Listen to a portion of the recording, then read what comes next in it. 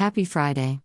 Tonight we watched an open ed session and open textbook journey, Building the Consumer Behavior Trilogy presented by Andrea Niosi from Kwantlen Polytechnic University in Canada. Niosi shared 3 stories, hence the trilogy in the title, that they have developed to highlight learner creation. The first OER that Niosi shared was the Introduction to Consumer Behavior aimed at the undergraduate level as an open textbook. In 2018, Niosi used a grant from KPU to get the project started and completed the book thanks to a BC campus grant.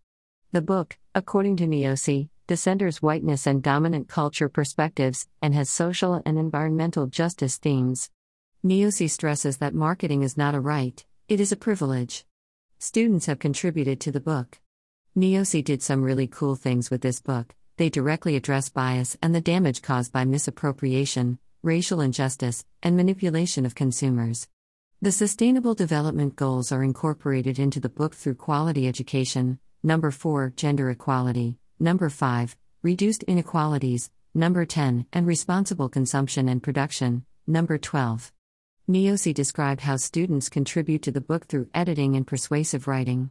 Several creations were in the form of H5P embedded into the Pressbooks textbook. That is creative and engaging, and has given me ideas for the Delftia book. The second open textbook Niosi mentioned was the Introduction to Consumer Behavior Ancillary Resources.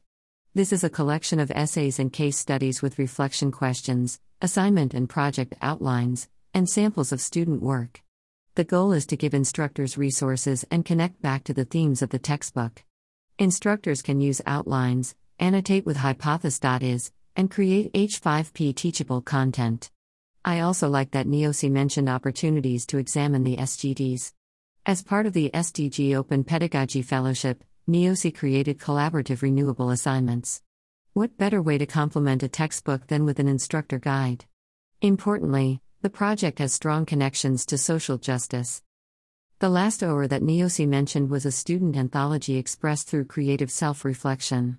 Niosi wants the student anthology to give students choice as an alternative assignment in the course.